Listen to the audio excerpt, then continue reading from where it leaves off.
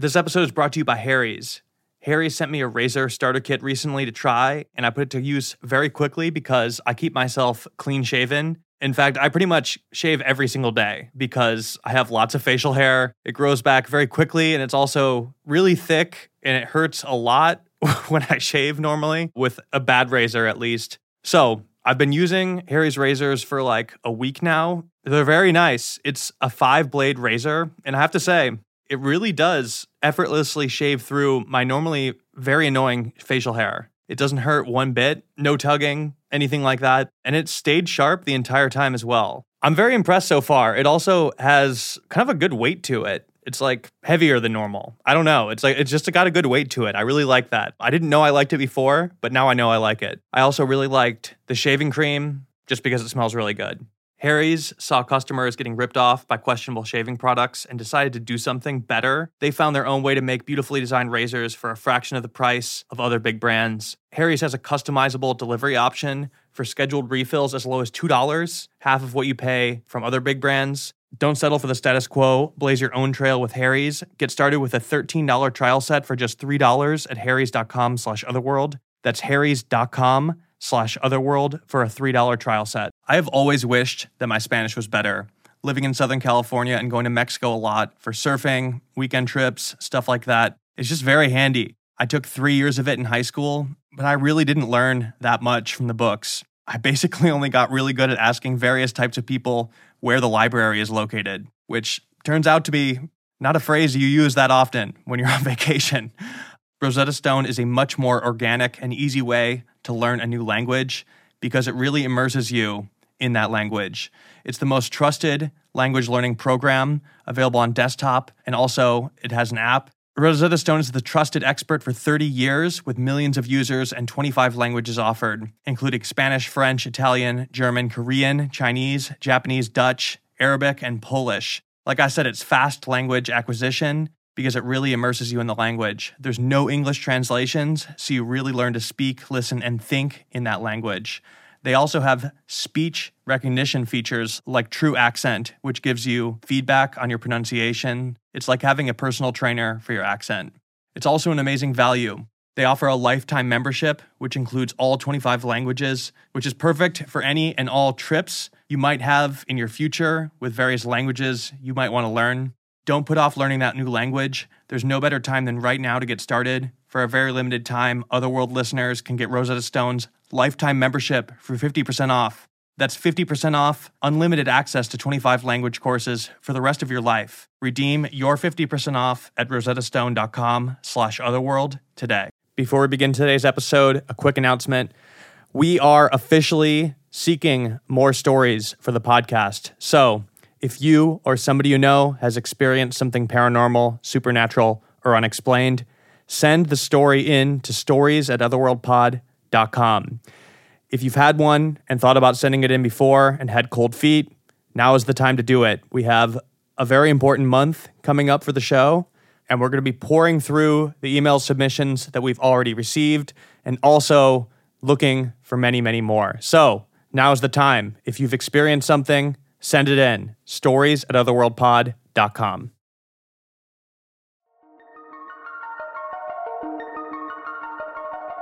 Welcome to Otherworld. I'm your host, Jack Wagner. This story comes from a guy named Daniel, who is in his 30s now, but had a very intense experience when he was in 8th grade. It all began when he started having some pain in his ankle, which he ignored, as most kids probably would, until that pain suddenly became too much to ignore.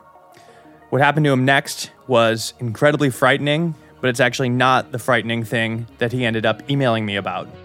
That story had to do with someone or something that visited him right before this saga was finally about to come to an end. This is episode 45, Anointing of the Sick, and you're listening to Otherworld. Hello? Is this Bobby? Yes, it is. At its core, the science you can't argue with. A story about all of a sudden is up in the sky. It's almost frustrating that it's happening. I'm literally I'm gonna die. I've like Its limbs were just like wrong. Everybody moves back into the light, even if it takes them a minute.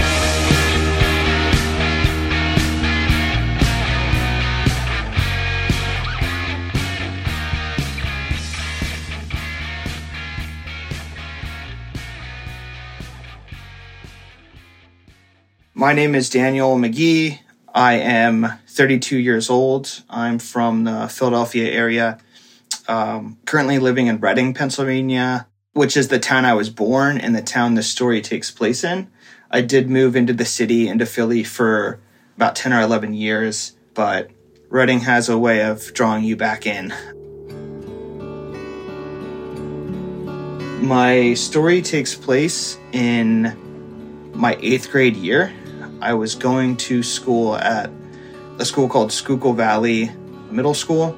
And I guess just to kind of describe myself, what I was like at that age, I was, very active. I played a lot of sports. I was outside often, skateboarding, riding my bike to the pool. Just a very active kid, kind of a, generally happy, had a good friend group. Hung out with some good people, a good crowd. At the time, I think I was really into basketball. That was kind of my main sport. I went on to later play ice hockey in high school, but I was a basketball player at the time. And my story kind of revolves around an injury that led me to the hospital, but an injury that kind of hindered me from playing basketball. That's a big part I remember of the story, is that I had hurt my foot and it really hindered me from all physical activity, which was like a huge bummer for me because I said I was on the go a lot. But in 8th grade, in the winter of the 8th grade school year, I started to develop a pain in my right ankle. At first it kind of felt like a rolled ankle or like a sprained ankle, which I've had numerous times. It was felt pretty routine at first, but as the days went on, it continually got worse and worse. I remember, one of the anecdotes I had told in my preliminary story is that I was, like I said, I was active playing basketball, and in 8th grade, we always had the faculty versus students game. I was so excited for it, and this, what appeared to be a rolled ankle, kept me out of it. I just, it's so funny, I just remember being super upset about that, and, wish I could push through, but I was starting to realize, this might be worse than a rolled ankle. This might be worse than a sprained ankle. So I did my best to, push through, and kind of the general position from my parents was, just, ice it, take care of it the best we can, take your ibuprofen, and we'll just kind of wait and see what happens. And about a week, 5 to 7 days from that student versus faculty game that I missed, it had gotten to the point where I couldn't really ignore the severity of it anymore. It was just a throbbing, heavy pain. Finally, about a full week after this started, I had woken up in the middle of the night, almost hallucinating. I imagine that was attributed to the fever I had, which I believe was just over 104. Having my temperature read is something that I do remember. I do remember my mom being alarmed, talking to my dad and saying, "Hey, this is really high. We should go. We should take him. We should go now." That's one of the details about this night that I remember. And from that point, my next clear memory is being in the ER. I do remember, the sterile kind of luminescent hospital lighting. I do remember there being people in the ER for such a late hour. I mean, I guess that's just obviously how ERs work. There's always something going on with someone. But I was kind of aware. But at that time, my parents were really trying to just soothe me. Part of me was relieved to be at the hospital. I was trying to process everything as quick as I could. It was still very unclear what was going on, but the doctors had come to the conclusion, what seemed like pretty quickly, that this was a staph infection in my ankle. And I'm not sure what tests were run. I'm not sure what symptoms were screened. I was very in and out at this point. After they had made the diagnosis, or after they had thought they'd known what was wrong, they went into operating. That's when they had, from what they told me, and I know this is kind of gross, but they had stuck a tube in that area of my foot, and they had drained a brown liquid. I believe they had put in a cloth that they would eventually have to take out. I think that's common with a lot of these, is to soak up anything that was left. And I had a dental abscess at one point, and they did the same thing in my cheek. So I think they had put something in there that they took out a day or two later. But all of a sudden, I am conscious again, not knowing what time it is, but aware that I am in a recovery room. I have a parent on both sides of me, and I was the only one in the recovery room at this time, so it was a pretty big room.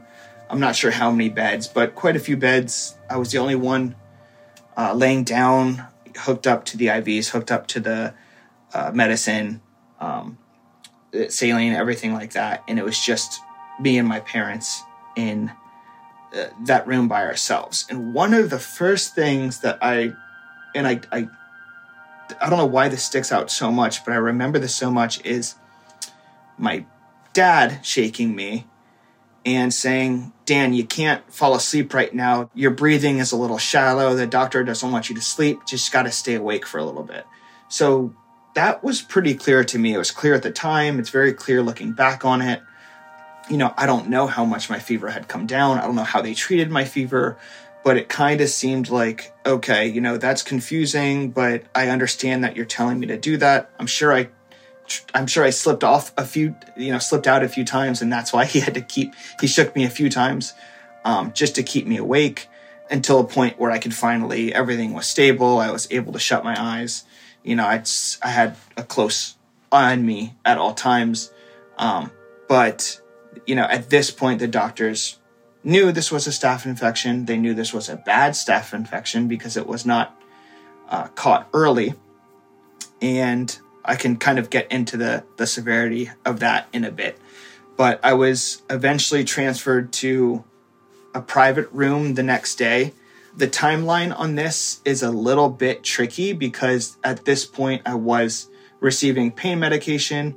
I was a little bit in and out, but you don't stay in the recovery room for long. So it was probably the next morning I was moved to a private room, and I was visited by the doctors and the surgical team that had finally told us for the first time what was going on. They said that I had a pretty bad staph infection in my upper right ankle. They told me it was great that I came in, because if I had waited even a few more days, the conversation would have been, the conversation could have been, where do we amputate, not where do we make an incision, which is very scary to hear. Even though I had been stabilized at that point, it was still scary to hear how bad it could have been.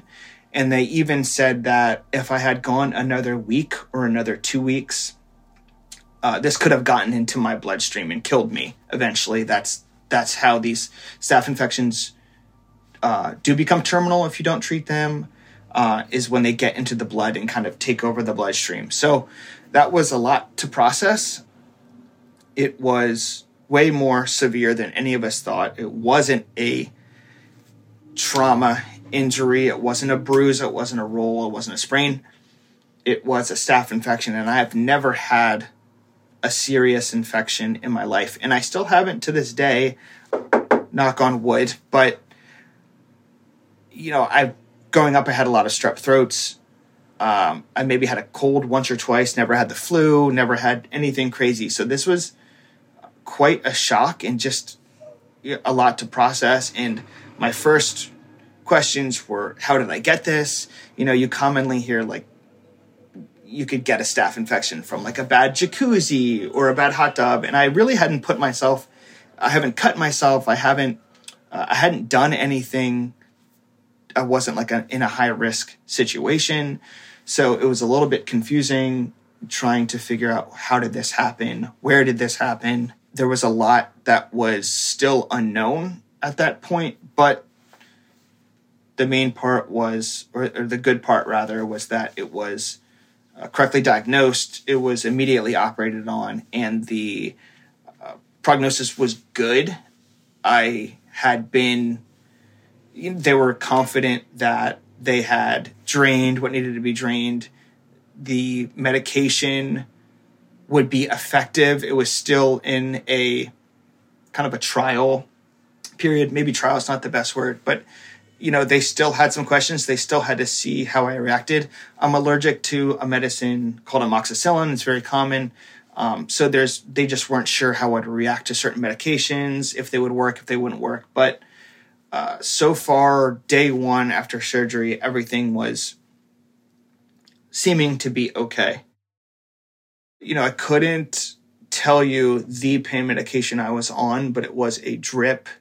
I was in 8th grade, so it was probably a pretty modest morphine drip, something that was a little bit stronger at first. And every day I had been feeling better. The pain had been feeling better.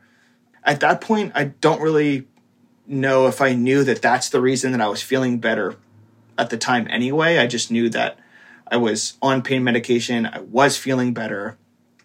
The outlook was good. My family was with me. The surgical team had visited me. They knew what happened. They took care of it, and everything had looked good. Everyone was happy. It was a big sigh of relief. And a few days had gone by where I was just left to be monitored. My vitals were constantly checked. They were checking how I was reacting with the medication. And everything had been good. On, I think, the 4th or 5th day, this is another about a week, maybe again, 7 or 8 days later, I was ready to make my way home. And I think I was this might have been the second to last day. And, we were making preparations to get home, and everything seemed kind of settled. And I was sitting in my room, and my family was talking about what they wanted to eat. I had told them, I'm fine if you guys want to just run down to the hospital cafeteria, like just go grab something. I had probably been, I don't know, watching TV or something. I think it's important to note that at this time I was not receiving any pain medication. I was not feeling sedated. I was aware of everything that was going on. I wasn't foggy on who was in the room. I wasn't foggy on where I was in my treatment. I wasn't foggy on a lot of things. When my parents left the room, it was the first time that felt like the first time I was really in the room by myself. And what felt like minutes, maybe even seconds after they left the room, a priest had walked in. The priest that had walked into my room was about 6 feet tall. If I had to guess, around 60 years old, with a more kind of weather-worn face, wearing a traditional black pants, black shirt, white clerical collar, and he did have a jacket on, and pretty much presented as a priest. There wasn't a lot that really stood out except for He did not smile once. And this was the first time I had ever met a priest that really just looked unhappy to be there. I think that's the best way I can describe it. He just did not look happy to be there. He said very plainly, the first thing he said, and he said this as he stood, maybe he was a step into the doorway, is when he said, "You should have died." That was the first thing that sent kind of a alarm off in my head that was like, this is a bit uncomfortable. It shook me a little bit to start, and I wasn't sure where it was going to go from there. He then very plainly said, "I'm here to give you the anointing of the sick." The anointing of the sick is reserved most of the time for people that are on their deathbed. So this is something that you get if you're terminal, if you have cancer with very few days to live, if you're in an accident and you're in the critical care and it's not looking good, oftentimes a priest will come in and give you anointing of the sick. This is like a final blessing, but before you pass on. But I know that it's reserved for usually the terminally ill. So with the anointing of the sick, he had said prayers. He had sat next to me. I think he had been leaned forward from my bed, and the way I was laying down, I can just see that he was bent over in kind of a hands on his knees in a praying position. I don't know if he had a rosary or if his hands were just folded. He had said a number of prayers. Some were very familiar. Some were the Our Father, Hail Mary. And then he had also said some prayers that I was not familiar with. So I can't quote them or recount them, but I know I had recognized some of the prayers that he was saying. This praying, he didn't ask me to join in prayer at all. After he had said, "You should have died," and then told me I was receiving the anointing of the sick, he had prayed over me for about 5 or 10 minutes. He was mumbling the prayers a bit, enough for me to be able to make out, okay, I recognize this prayer. I was not informed that a priest would be visiting me. When he had finished, he had got up, he had looked me dead in the eyes and said, "You are lucky to be alive. You should not be alive," and then walked out of the room. And again, when the praying had started, I'd felt a little bit better about the situation. But as he said that, like the room was dark. The way he was looking at me was dark. I'm not much of like a vibes person, but the vibe was awful. He said that very plainly, as if it was, just something that I ought to know. And then he had left the room. So the whole span of time that he was in the room was maybe about 10 to 12 minutes. There was no talking. There was no, how do you feel? There was no, are you feeling better? There was, no talk of my family, no talk of where he was from.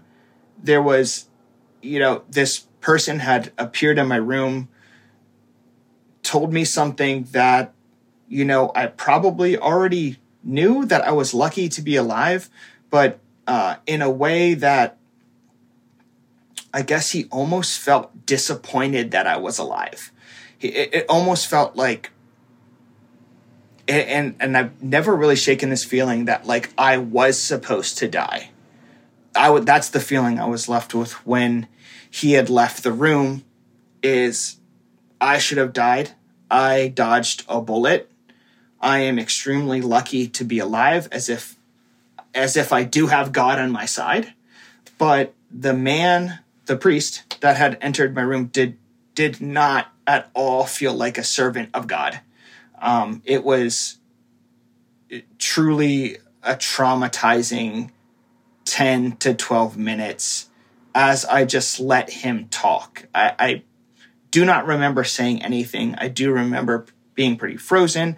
Also, up to this point, clergy are someone you are always told to trust and, respect and listen to. So it was the darkest I've ever felt in my life. It definitely felt like he was sent reluctantly. He didn't want to be there to do this. He wanted to make it very clear that I should have died. This should have killed me. And that he was disappointed that I was living and that I had made the recovery. Okay, we have to take a quick break, but we will be right back.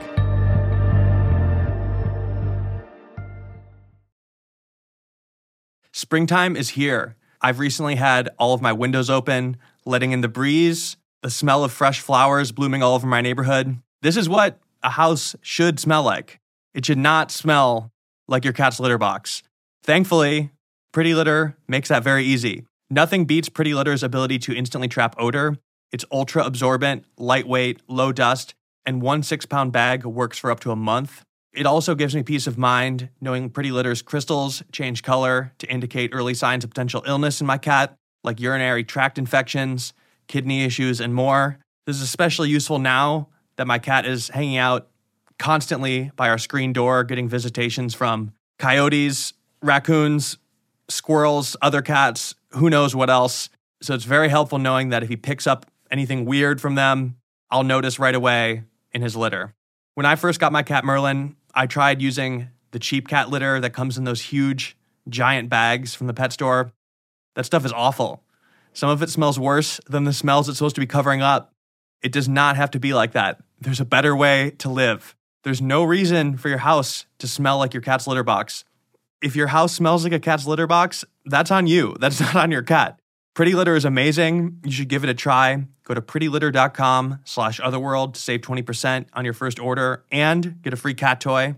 That's prettylitter.com/otherworld to save 20% on your first order and get a free cat toy. Terms and conditions apply. See site for details. Hey, Otherworld listeners. I'm excited to tell you about a show that I love and I think you're going to love as well. It's called Sophia with an F, starring Sophia Franklin. This show is about as different from Otherworld as a show could possibly be, which is why I think many people were very, very shocked when I got invited on as a guest around Halloween. It was really the crossover that nobody expected. I'll never forget the day my episode came out and every single one of my college-age cousins texted me all at the same time, very confused, but also very excited. It was nice to hear from all of them, though, and finally get some respect. I had a great time on the show. Sophia is really down to earth, which is why I think her interviews are so good. We talked about Otherworld, the paranormal, getting into this whole thing unexpectedly, as I did, and a lot of other stuff that I think normally does not get discussed on Sophia with an F.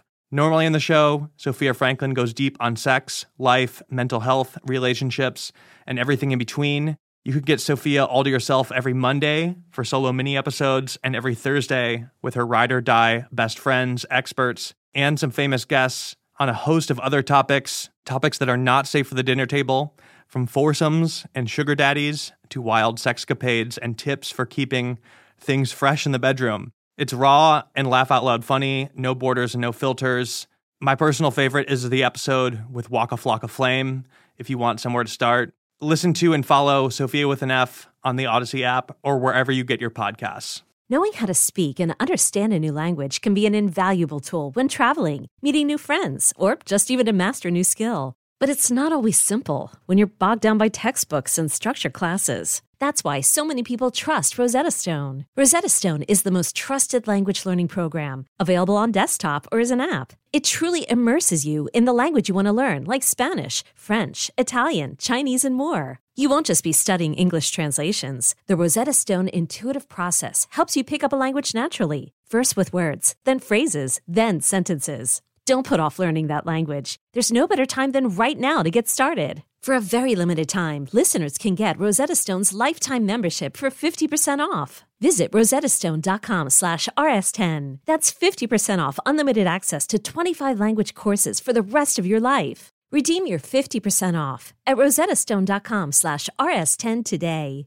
Knowing how to speak and understand a new language can be an invaluable tool when traveling, meeting new friends, or just even to master a new skill. But it's not always simple when you're bogged down by textbooks and structure classes. That's why so many people trust Rosetta Stone. Rosetta Stone is the most trusted language learning program, available on desktop or as an app. It truly immerses you in the language you want to learn, like Spanish, French, Italian, Chinese, and more. You won't just be studying English translations. The Rosetta Stone intuitive process helps you pick up a language naturally, first with words, then phrases, then sentences. Don't put off learning that language. There's no better time than right now to get started. For a very limited time, listeners can get Rosetta Stone's lifetime membership for 50% off. Visit rosettastone.com/rs10. That's 50% off unlimited access to 25 language courses for the rest of your life. Redeem your 50% off at rosettastone.com/rs10 today.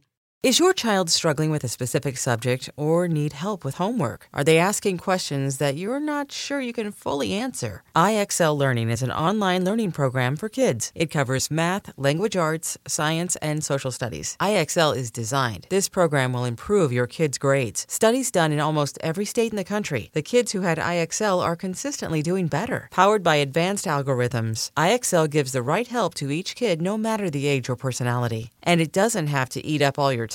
One subscription gets you everything for all the kids in your home, pre-K to 12th grade. So don't miss out. 1 in 4 students in the U.S. are learning with IXL. IXL is used in 95 of the top 100 school districts in the U.S. Make an impact on your child's learning. Get IXL now. And listeners can get an exclusive 20% off IXL membership when they sign up today at IXL.com/audio. Visit IXL.com/audio to get the most effective learning program out there at the best price. About 10 minutes after the priest had left, I had signaled to the nurse that I was uncomfortable. I was just visited by a priest that had made me upset with the things that they had said. It was very dark.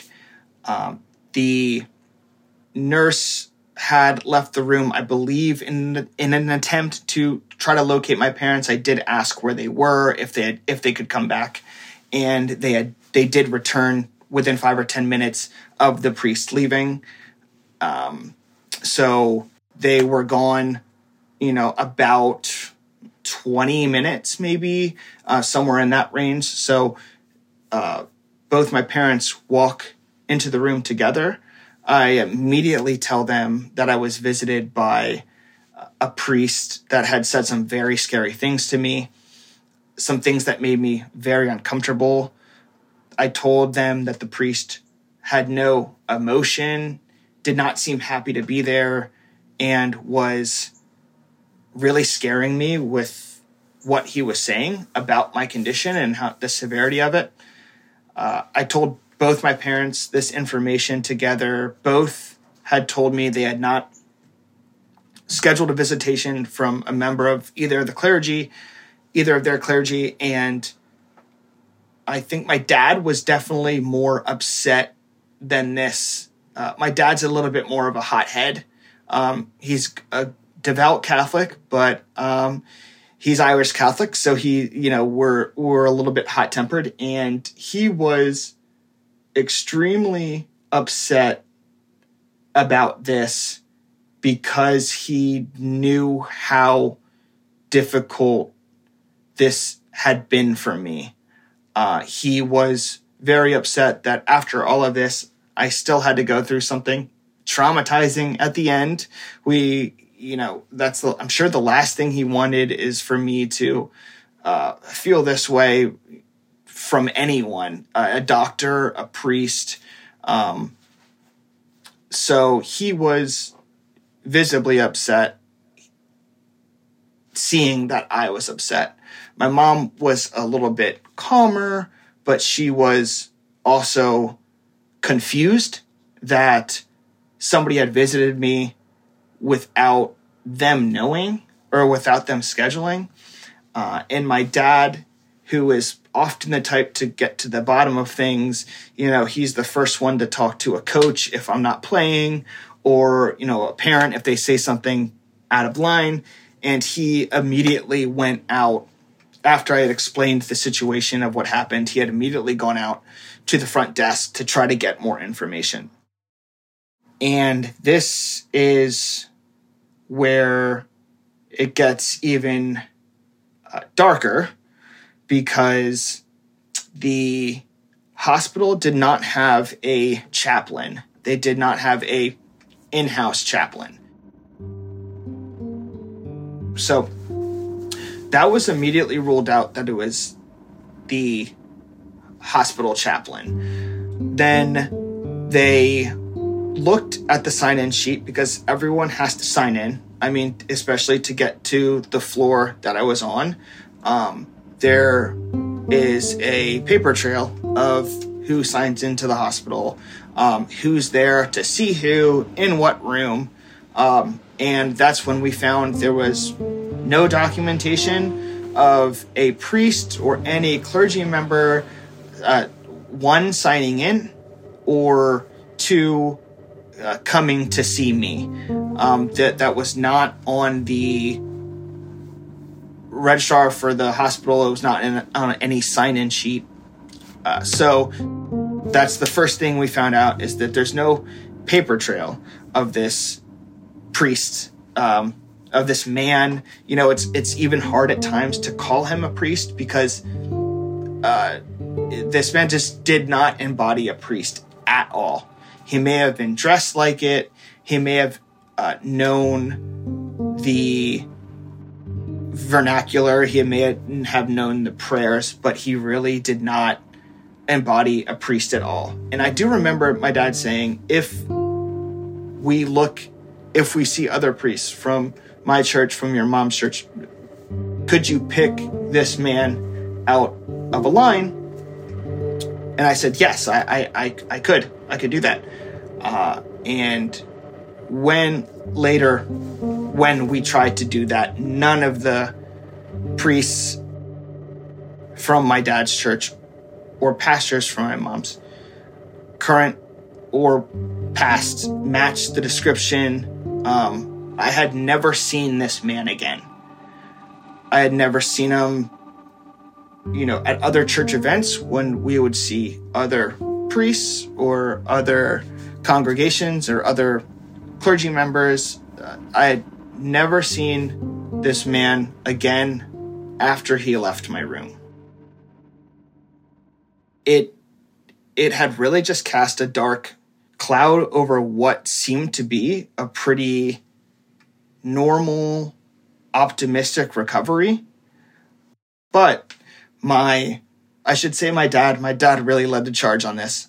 He vowed to try to get to the bottom of my visitation, because I think in his mind, he wanted it so this priest never visited a child again. I think that was his goal, is to make sure this person is not assigned to any hospital visits because of the bedside manner. Absolutely not to children. Try the best to find any type of evidence of this priest or where he came from. I know that he went as far as to have them save the video, all the entrance video of the time that this happened. It was nothing. We watched it from, we checked it from maybe an hour before the situation. We had checked it an hour after.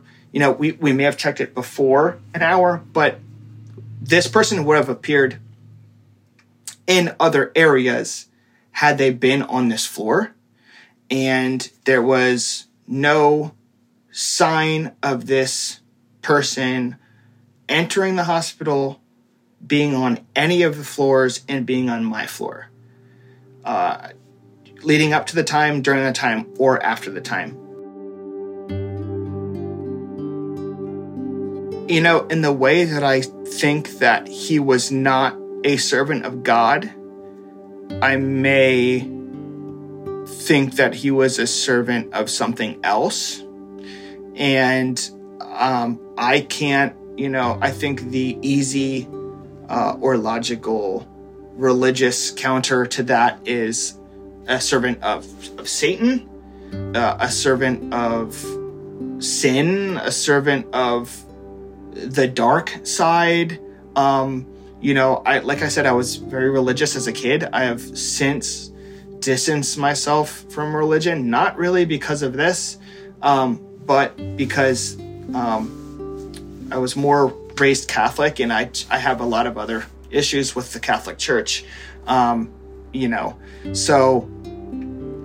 it's really hard for me to. It seemed like a dark entity. It seemed like something that manifested itself as something good to be able to contact me, to be able to enter my room, sit next to me, and it presented as good, but it was dark. It was bad. It was not just a grumpy man. I mean, it was, or monotone man. It was like a dark entity. And that's why it's hard for me to say priest, because it really didn't feel like a priest. He didn't feel like a priest at all. He was wearing the garb, but just did not feel like a servant of God at all. It felt like a servant of something darker. It's funny, actually, I found this today. There's a series of stories. Reading isn't known for much. Like I said, it's like the town Taylor Swift is from. John and Kate plus 8 are from here, but Reading's not really on the map all that much. But there are these stories called Ghost Stories of Berks County, and I had just found this today, and it's so funny that I found it on the day that we were going to talk. But there's just a lot of stories of the county that this happened in, hauntings in the county that this happened in. Which I also think is funny, because these Ghost Stories of Berks County, this is book 3. I think there's like 4 or 5 of them. All of these tales are chilling, and are places that I've been. There's just a lot of really odd goings on that date back to 1600. And this seems to be a place with a lot of haunts and tales and kind of sinister stories, but this is the only sort of paranormal experience I've ever had in my life. I'm not something, I don't feel like the veil is thin with me. I think I see things pretty black and white. I think I know I have good intuition and instincts. I go with my gut. I've never had another paranormal experience except for this one. And this one is enough. If I had this one and that's it, I would be fine, because this one absolutely shook me to my core. It did kind of make me feel like there is a constant balance in the world, or in another world of good and evil. It definitely made me kind of feel like, it made me think of those Final Destination movies, and like cheating death and the consequences if you do cheat death. And that has always kind of interested me, but I've never been visited by a dark presence again. I've never had another supernatural paranormal experience. I was visited by this being that told me that I should have been dead. I'm lucky to be alive, and walked out of my life. And I don't know. It's always just shaking me up. So Daniel's experience was obviously puzzling for many reasons. The main reason is that whoever or whatever this person was that visited him did not show up on any of this security footage. The other reasons were how bizarre this ritual was when it was performed and the way it was done. Now, I'm not Catholic, so I really do not know much about the traditions, the various sacraments, or the anointing of the sick. But I ended up finding somebody that does know quite a bit about it. And I found them in an unusual way. Right in the middle of the Hollywood Hills, there is a Catholic monastery called the Monastery of Angels. The nuns that live there have been baking pumpkin bread for 90 years and selling it to the public. It's kind of amazing that a place like this still exists right in the middle of the Hollywood Hills. But anyway, I was there buying the bread, and I ended up speaking to somebody that introduced me to Father Vincent Lopez. And I ended up speaking to him on the phone about what exactly is the anointing of the sick, when it's used, and what he thinks about this entire story. I'm Father Vincent Lopez. I've been a priest for 67 years, presently 93 years of age. I have been a part-time chaplain for 65 years at the Monastery of the Angels, and I'm an active priest filling in different Catholic parishes in the West Side, the East Side, and South Central. Father Lopez, first of all, can you just explain essentially what is the anointing of the sick?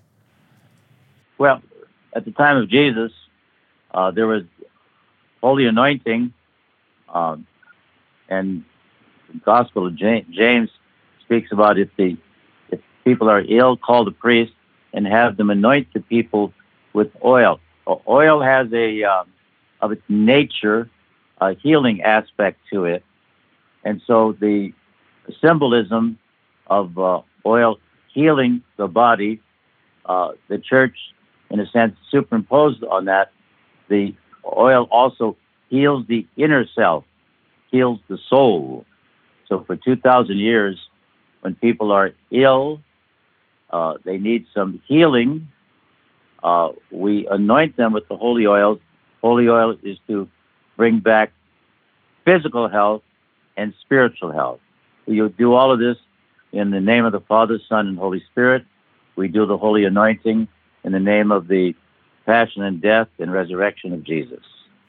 When is this performed? Is this something done to people who are on their deathbed, essentially, who are approaching death? It used to be deathbed type of thing 50, 70 years ago, but the emphasis right now is anyone that needs healing, any illness that they might have, they don't have to be dying. And what I do is anyone that's ill and they ask me to come, I give the holy anointing. I do it also for people who are dying. Is this something typically the person or who's receiving it or their family would request, or is it something that's just done? Most priests would give the holy anointing if they're requested to do that. We do not superimpose it on anybody. Not like you wouldn't just walk into somebody's hospital room and do it to them, basically, without them asking or the family asking. No, we wouldn't do that. My brother priest, we don't force the sacrament of the holy anointing on anybody. Yeah, I mean, we might suggest it to them, which I've done. I've suggested it, and most of the time, more than half the time, people are fearful of the holy anointing because they mean that's the sign I'm dying. That's not the position of the church.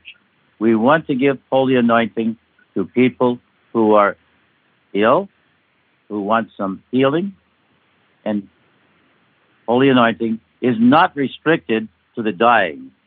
That's really interesting. I mean, I explained it to you before, but, the story that I'm doing right now is about a man who was a kid at the time when this happened, but he was in the hospital recovering from a very serious infection and had just gotten out of surgery. And somebody that he thought was a priest might not have been a priest suddenly appeared in his room and seemed very angry and intimidating and said some things to him that scared him quite a bit, and then did the holy anointing in a way that left him very shaken, and his family was very upset by it. And they tried to find this priest, but nobody could find any trace of him. But even just like the fact that he was so intimidated by this sticks out to me. I have to assume that when this is performed, it's usually done in a very kind way, not in an angry way. Is that correct? Yeah, you're right about that second part. And whoever that fellow was that gave the anointing, he might have been in the black suit. I don't know. I only know that my brother priest that I know, none of us would force the holy anointing on anyone, and we're very respectful to people that we see in hospitals or emergency. We're very respectful. We give the sacraments for the most part to those who request it. Yes, ma'am. Who's there? Yes, sir. Coming over for 10 o'clock. Oh, 10 o'clock. Right. I'll be there on time. Okay. Thank you. Had a reminder that I have the 10 o'clock mass. No here problem. At St. John of God. But I hope this helps you, Jack. Yeah. No, it was very helpful. I'll let you go and get to your mass. I think I've asked everything that I wanted to know. Thank you so much for talking to me, Father Lopez, and it was great to meet you. I hope you have a great day. Good to talk to you today, Jack. God bless you, son. You too. You have a good day. Okay. Bye-bye now. Hello? Hey, can you hear me? Yes. How's it going, man? Good. How are you? I'm good.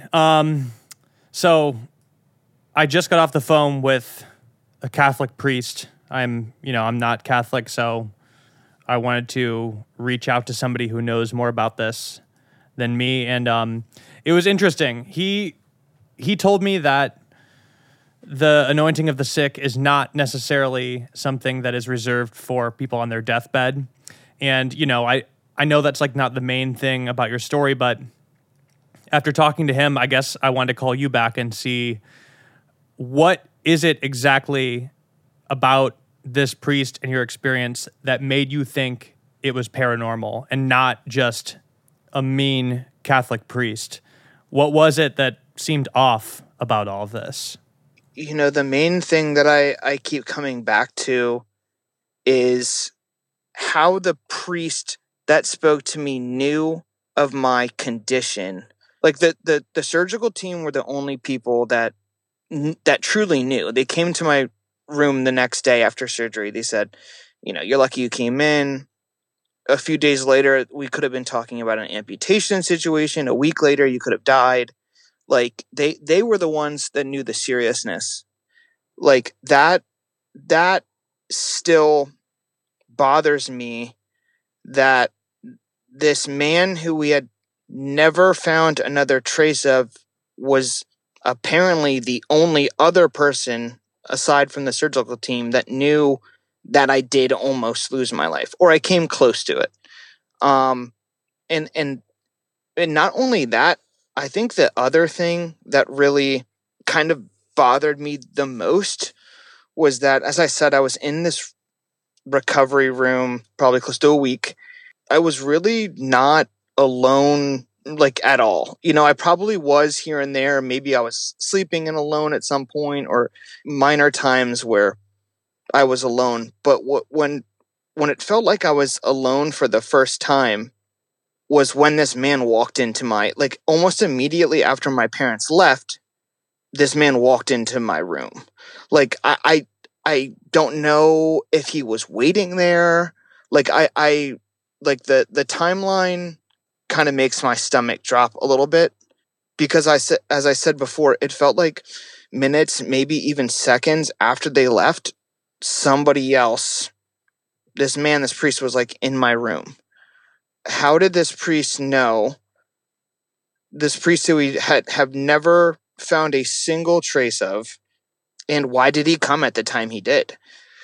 Yeah, we checked all of the hospital sign-in sheets. We checked all the video, and we were able to see the timestamps. We were able to see the floors. We were able to see everything.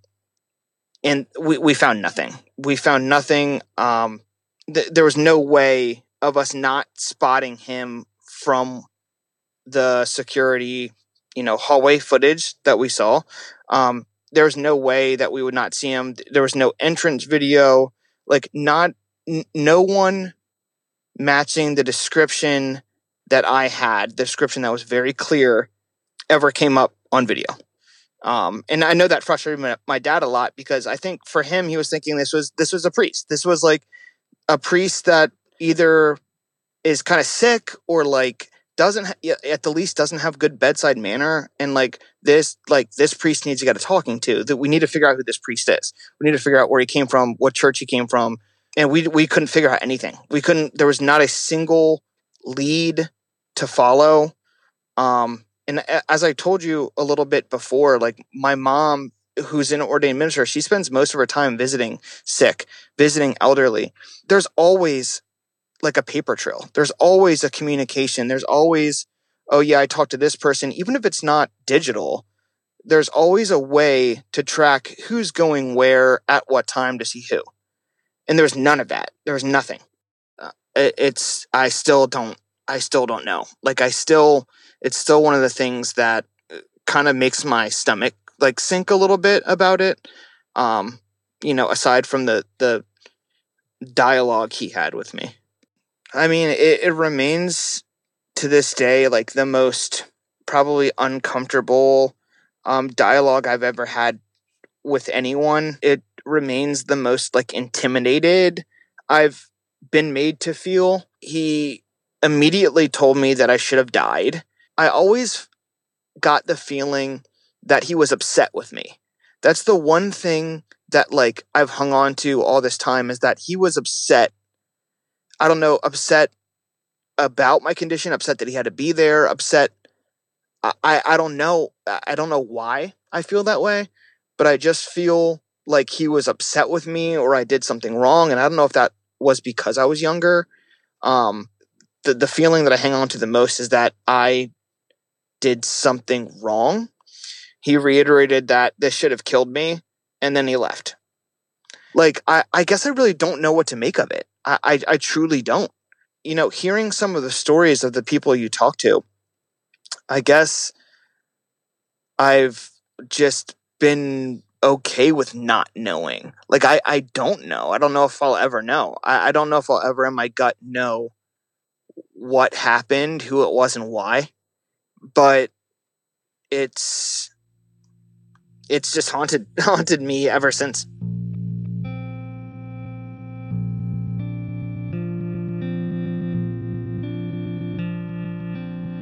Thank you to Daniel for telling us that story, and thank you to Father Vincent Lopez for speaking with me. If you ever find yourself in the Hollywood Hills craving pumpkin bread, do I have a monastery for you? You go check out the Monastery of Angels if you're ever in Hollywood in the need of prayer or baked goods. So, in the making of this episode, I found myself constantly wanting to write this off as just a boy being frightened by a grumpy priest.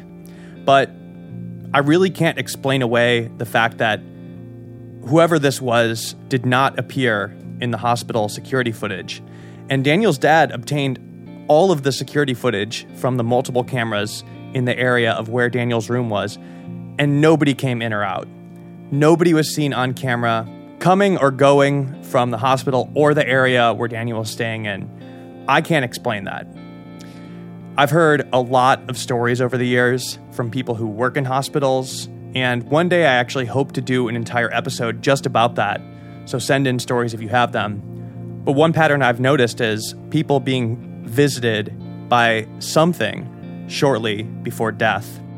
Daniel said that this man seemed very annoyed, as if he had done something wrong. Part of me has to wonder if this man, no matter what you think he was originally brought there to be visiting a dying person, but that person ended up escaping death and not dying at the very last minute. So maybe that's why this man was so annoyed. This has been episode 45, Anointing of the Sick. and you've been listening to Otherworld.